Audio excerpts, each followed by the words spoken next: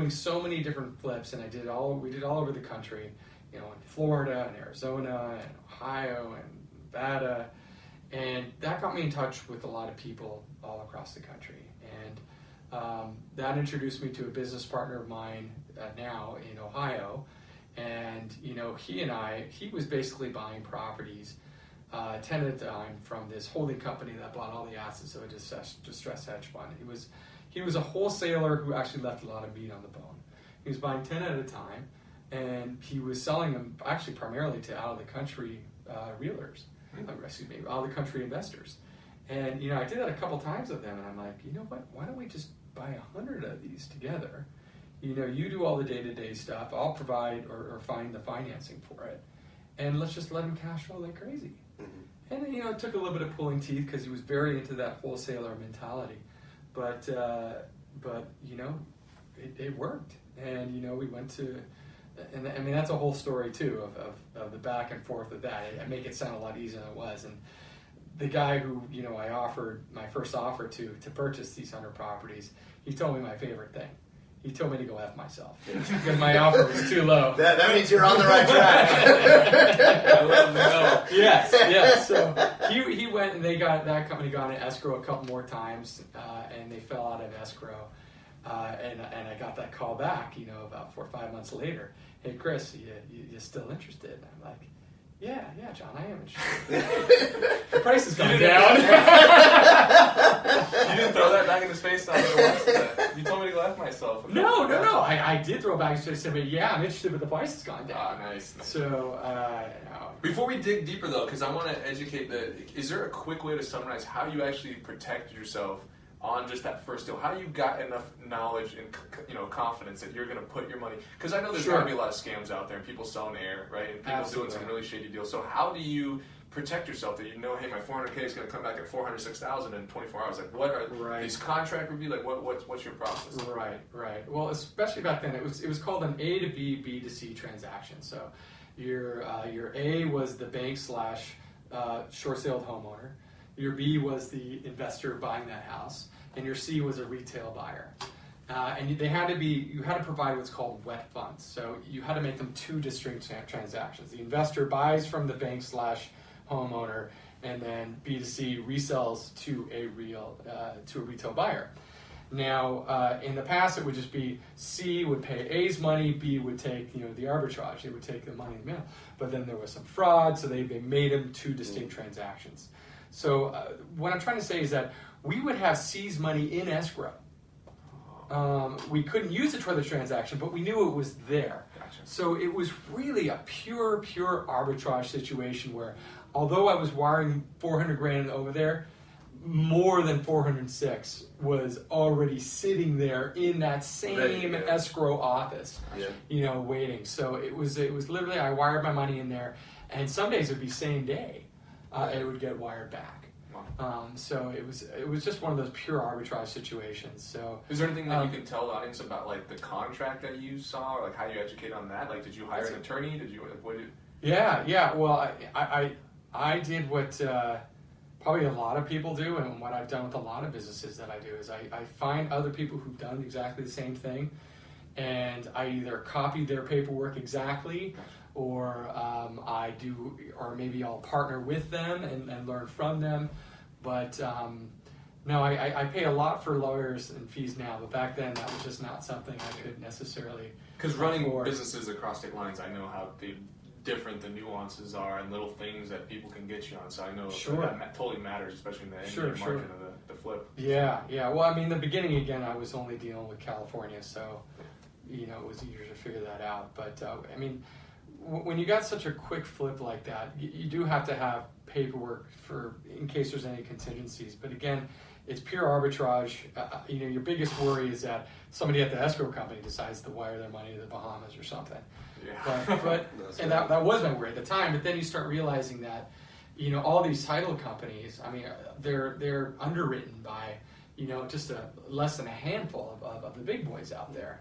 So if something goes wrong, your money's going to get paid back. Assuming you have title insurance, which of course I did. You have to. Of course. Mm-hmm. So let's fast forward now. You're doing big time deals. You're getting 100 units in Ohio, and you're flipping these things, you're renting them cash flow. Yes. And then tell us now what goes on in those years. What year is this, by the way?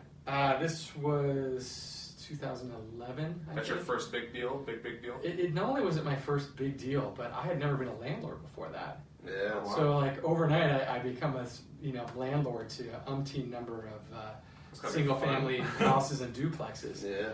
But I did say 100, and we did go into escrow for 100 of them. But 20 of the properties, the title issues were just so bad that I just decided, and I kind of kick myself now because I really wish I had those properties, to let them go. So we actually closed on 80 properties. I like the just so transparent honesty. It's not 100, everyone. It's just only 80 properties. Oh, we did get over. we did get over 100. We still would buy packs of properties, and we were well over 100 at one point. But no, I had a friend who was willing to buy a bunch. It's actually a friend that Chase and I have in common that wanted to buy some of our properties, and that got all my initial capital back. I sold them about, I think it was either 30 or 40 properties, and that brought down the number of units I had, but it got all my initial capital back. So, Gotcha. Yeah. And now you moved that capital to Florida? Well, to be honest, initially, the way I got the money is, as I told you before, I like investing in the stock market too. And when I got that big deal, I actually borrowed against my stock portfolio on margin, portfolio margin to be exact. And it was cheap money. And it's still relatively cheap if you go with the right place. Like I think Interactive Brokers is like 2%, and you can borrow up to 80% of your portfolio.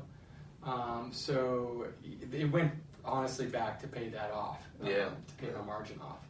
And I'll still use that margin for short, like fix and flip deals. Mm-hmm. I'll use it for that. And in terms of fix and flips and such, I actually started doing it in California when when the short sale boom and forced foreclosures were going through. I was buying as many of those as I could, and in Temecula, and I really loved the South Riverside area. That was just booming at the time in terms of the value you could get it at, and sometimes fixing it up, sometimes barely touching it, and you're able to resell it and make good money on it. So and again, I borrowed from the portfolio, or I then had equity in the house, so I got a HELOC on my home, and I would borrow against the HELOC and then pay it off. What is the percent? I mean, it's got to be a small percent, but you've had to lose on some of these deals, right? Some of them had to be like, ouch, right? Anybody who hasn't lost money on a deal hasn't done a lot of deals. Because I'm like, you're making it sound like it's so easy. Like I'm thinking, like, how does this guy find the deals? Because because obviously you're networking and kind of getting your feet wet with the first people, the Costa Mesa deal, and then all of a sudden you're going out of state and you're meeting some new people that create the, and you get the guy from Ohio that's a wholesaler, Absolutely. and he kind of finds these portfolios. But there's got to be some just shitty deals that you actually invested in, and you're like, damn it, I got Absolutely. And I would argue that the definition of a successful entrepreneur is how quickly you can get up from those bad deals. Because I've seen plenty of entrepreneurs that, when the going was good, they were all at it. That's right. And then as soon as the market shifts or they had one bad deal, they can't motivate themselves to move up from there. So absolutely, I have had some. Can you tell us like a horror story? Can you tell us one or two of these horror stories so that we can at least, because we want to make sure you're a real guy. Right now you sound like this real sick guy. That's like, I touch it. We led with the guru. Yeah. It's literally like I touch it turns to gold. I resell it for no value, and then boom, next deal. And 24 hours, it's in my bank. Well, I want to clear something up too, because you said, would you describe yourself as a guru? And to me, like the term guru is usually somebody who wants to sell you something. It's a negative concept. Especially in real estate, I find there's a lot of gurus and charlatans out there that actually practice very little real estate and are more about selling their program than anything else. That's right. So I guess I shy away from that comment, but absolutely. I mean, there was a time where I tried to create this product where I would go talk to hard money lenders who would loan money to investors, and I would piggyback on top of them with a second and get an equity split as well as a preferred, interest rate on it. And because of my knowledge in fix and flips, I felt it was relatively safe. And on the first deal that I did that, it just kicked myself, but it went completely south. And the investor had done a number of deals with this hard money lender, but it just happened to be the one that I got involved in. That the deal went completely south. They were over budget on their property, and they declared bankruptcy. And I went to we went to foreclose on them, and this was in LA, so they got a really, really shyster attorney who, and it was unbelievable. They for instance, moved one of the clients had a motorcycle that they the BMW was going to foreclose on, so they moved that into the garage.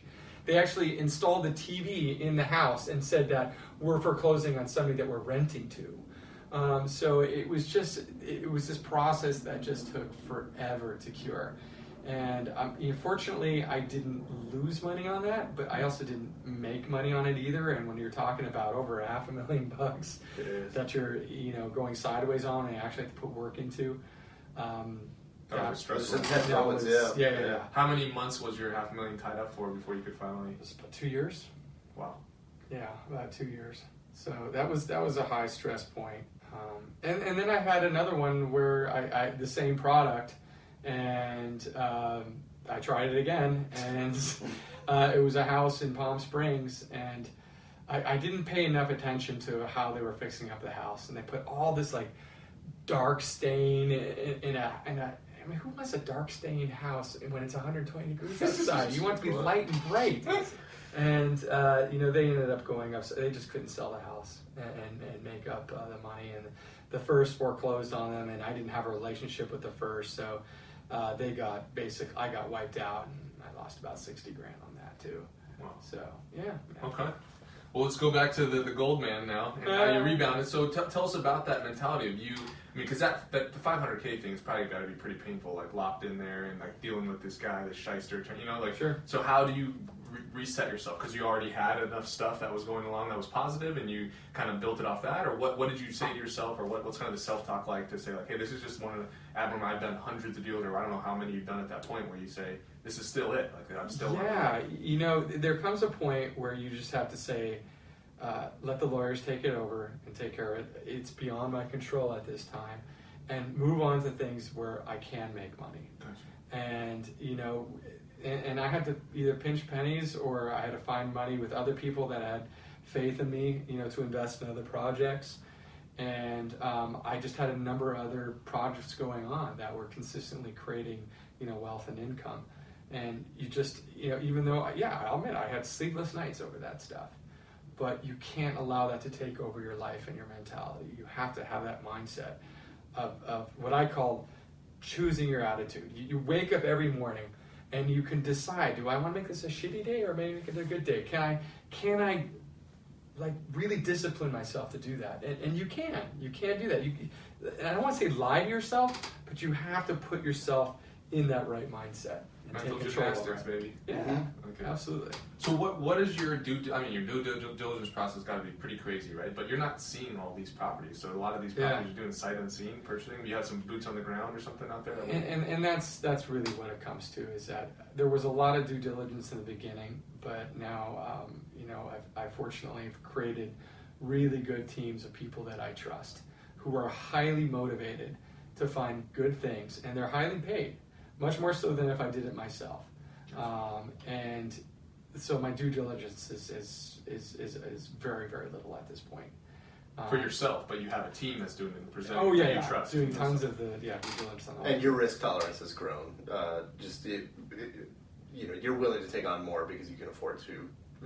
You can weather a loss at this point. So that may open up other opportunities that aren't necessarily on the books for other people.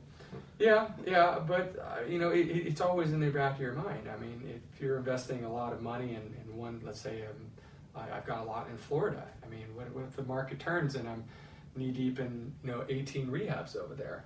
Do you have other outs? Yeah. And I always like to make sure that there are other potential outs. If I can't sell it and make all my money back, well, then at least from the beginning, make sure that there's a good cushion so that you can at least get your principal back. Or maybe you rent it out until the market turns around, or you decide to just pull it out and take hopefully just a small loss. But you're always doing those mental games of what if. All right, just got a couple more questions. You've been an awesome guest, and I don't want to cut the time too short, but I think this will be the longest pod that we do. Sure. But what's your current day-to-day like, running the firm? What do you is it just getting investors? Is it just building your team and sort of finding new markets that, and new contacts in those markets to kind of be the boots on it? What is your current day-to-day like running this? Well, when I first went out on my own, I created a business plan, and my business plan was that the vast majority of the time would be spent by other people doing the work for me. So I don't do a ton of research and most of that work is being done by other people. And I've got a couple of big things right now. I've got my thing in Columbus, where I've got a number of rental properties that we're cash flowing, and then in Florida I'm doing a ton of fix and flips, where I've got 2 guys on the ground who run everything, and I provide the financing for it, and they do all the finding for it. So right now my day-to-day is either quickly looking at some of the new projects or creating paperwork for those projects, and a ton of research of I'm investing and thinking of looking at other markets too. Like one of the things this morning is I went to Riverside, and I was talking with a developer who's developing a whole bunch of new property in Florida, which is not far from where I do my fix and flips. A guy in Riverside, developing property in Florida. Yeah. Well, because he's also of the same mindset. His name is Bruce Norris. Some people in real estate know who he is. But he saw the same thing. He was heavily invested in California, and now he's moved a lot of his assets and a lot of where he spends his time in Florida because you just find more value there. Mm-hmm. And I'm starting to think that, long term. Right now, I'm mostly invested in terms of real, rental property in Columbus. Well, a lot of my property is very old property, and a lot of my money and cash flow goes toward maintenance. So even though you don't potentially make as much money with brand new development, a lot of the headaches of rental properties can be solved by new development. Your maintenance costs go significantly lower. You tend to get a different kind of clientele who's renting, a brand new place. So I'm looking at some of these other markets in which I can potentially invest. So all these years and all these deals, do you have like a certain top 5 or something principles of investing in real estate that you follow, that you, when you see somebody's offering and you say, these are the top 3 things I want to check, cap rate, this, that, and the other, like what are your qualifiers right now? Okay. The first thing that comes to mind, and it's definitely, it's so cliched, but it's so true. The people you work with is what's most important to me. Do I trust them? I'm going to be thousands of miles away very often with these deals. If I can't trust them, it's not worth my time. It's not worth the headache. So I've got to appreciate the people that I'm working with, and that might be business partners, or it might be property management. But once you find a area you want to invest in, you've got to find those people you can trust on the ground. I don't care how good the area is. I mean, there are plenty of good areas that I've stayed away from because I just couldn't build a good enough team. And I like to be able to sleep at night, and I don't like getting in with tenants and toilets myself. So I've got to have people that I can trust on the ground. Okay, so you asked for 5. But you don't have to give just whatever comes to mind, what your power principles are. And another thing is that you got to be careful in your markets that you've got decent opportunity for employment. If you don't have it in the markets you invest in, what kind of clientele are you going to get for tenants? Or if there's a really good employment opportunity, but it's like one plant in the town. Distribution of income for the right. You need right. people, you need buyers, you need people making money that can rent. Yeah, exactly. And I don't think short term. I think 10, 20 years down the line. I despise doing one-offs in business. I despise them. If I feel like there's a good deal with somebody, but I don't feel like I'm going to be able to work with them in the future, I don't want to put my blood and sweat and treasure and time toward a one-off. It's very often just not worth it for me with the amount of due diligence and time you have to put into something.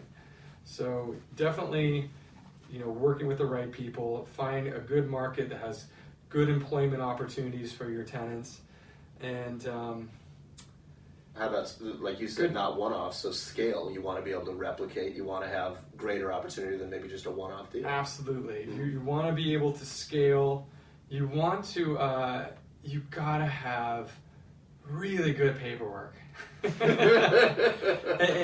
this is important because when you establish a relationship and a new business partnership with somebody, you're both on a high, you're starting something new together.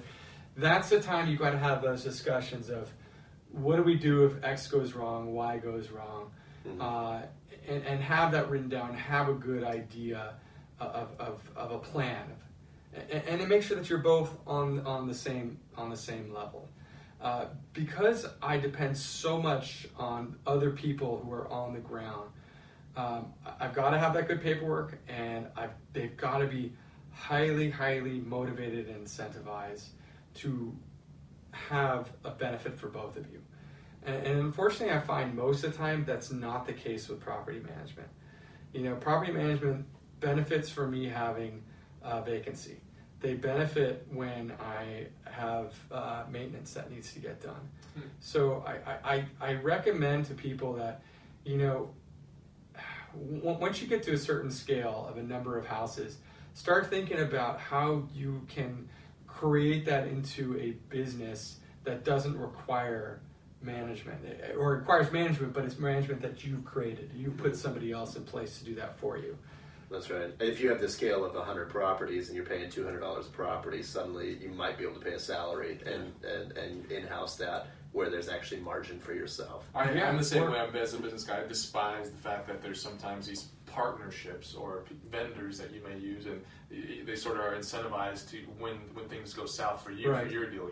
That's right. I do insurance, P&C. I don't do a lot, right? But I know the game enough where it's, if you pay more premiums, the guy's getting more commission. You know what I'm saying? But he's supposed to recommend the best product for the best price, technically for you, right? For the coverage that you need. Right. But in reality, it's like that doesn't necessarily. There's a bit of a conflict. It's a big conflict. His interest and your interest are misaligned.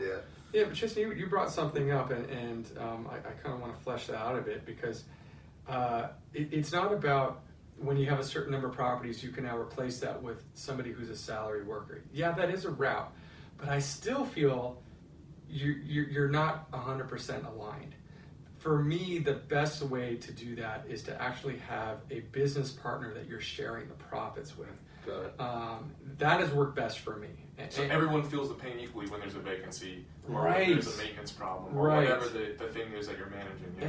And then, there's a wealth of different ways to do this, but like one example from my guy in Ohio, for instance, I provided 100% of the capital, and he provided 99% of the heavy lifting of doing the day-to-day operation. So from the beginning, he got 10% ownership.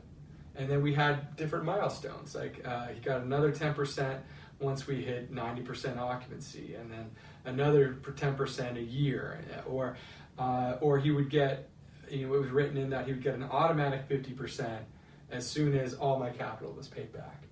And because that event actually did happen within 2 years, he became a 50-50 partnership. Wow. Now, I will say this guy's in his 20s and became a millionaire too because of this. But we are now totally aligned. Yeah. And we're totally on the same page.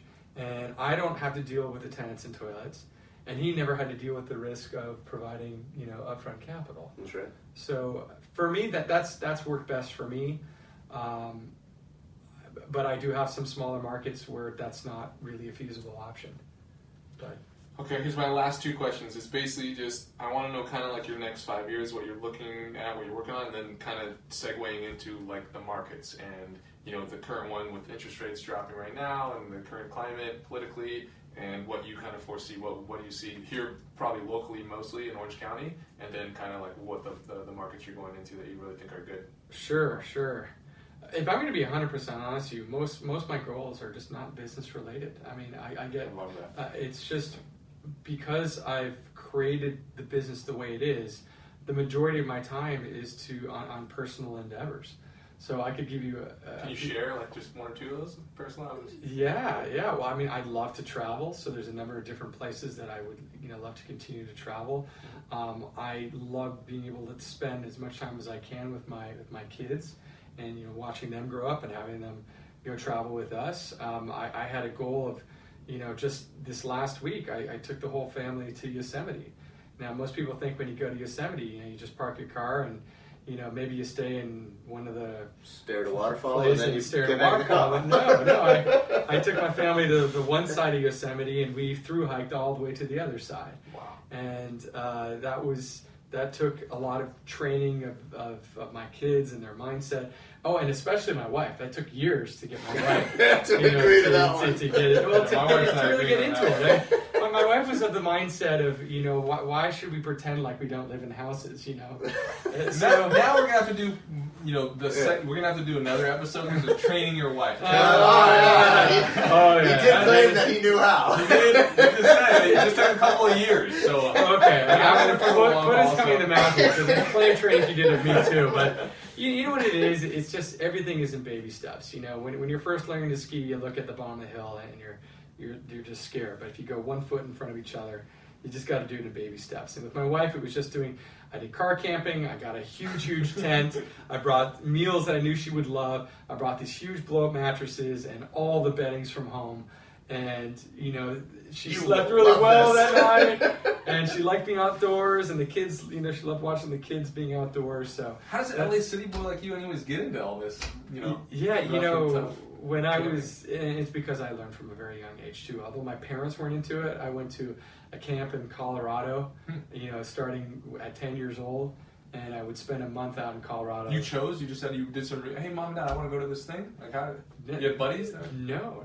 It's an old camp. My dad went to this camp. My brother, my aunt. So it's just a legacy thing to go there. And it was great for me. I mean, I learned how to ride a horse. I learned how to shoot a gun. I learned how to go, real respect for hiking, and all that. So that started the passion. That really started that passion, and I love to mountain bike and do all those things too. But no, I'm just gonna. It's mostly personal goals like that. But again, it's important for me to travel, and it's important for me to stay within my means because I want to stay financially independent. And I'm at some point here, my kids are going to be out and they're going to be in college, and probably at that point, we'll either stay in our own house or we'll downsize a bit and I'll be spending 6+ months out of the year traveling. I mean, that's awesome. Really kind of where I see myself. It's really fortunate that with what I do and the way my business is created, that if I have a decent internet access and a couple hours a day, you stay plugged into I can do what and get what I need to be done. So now just market outlook. I don't know if Jason has any more, but this for me, you did awesome, and this is one of the funnest ones I think for me because I was engaged, but I'm always engaged, but this one kind of hit for me. So what do you look at in the next 6 months for the market? How does the 2019 year end here in the Orange County market, and then all the other ones that you're involved in, Florida and Ohio? Yeah, buy gold and silver. The apocalypse is coming. No, I'm kidding. I'm just teasing. I like gold though. I don't. I can't stand it. Gold is for teeth and adornment, and sorry. I worked at a numismatic shop in La Jolla for a year, and I learned how to look at these coins and stuff. Got an affiliation. Yeah, that's cool. That's cool. Yeah, if you're gonna own a precious metal, I own tiny little silver dimes. I've got a big bag of silver dimes. So if we hit the apocalypse, you're not going to buy a loaf of bread with a gold bar or a gold coin. Little silver dimes are one. Yeah. No. Orange County's a crapshoot for me. I don't know, and therefore I'm not investing here. I invest out of state because that's where it's more predictable for me. I love living in California. I absolutely adore living in California, but for me, it's more predictable. I can look at a place like Florida, for instance, and there's no income tax. And people are, it's got very favorable weather compared to the rest of the country. Your average price of a home to purchase is 4 times less than it is here in California. So if the economy goes down, it's going to be hit there less so than if it is here.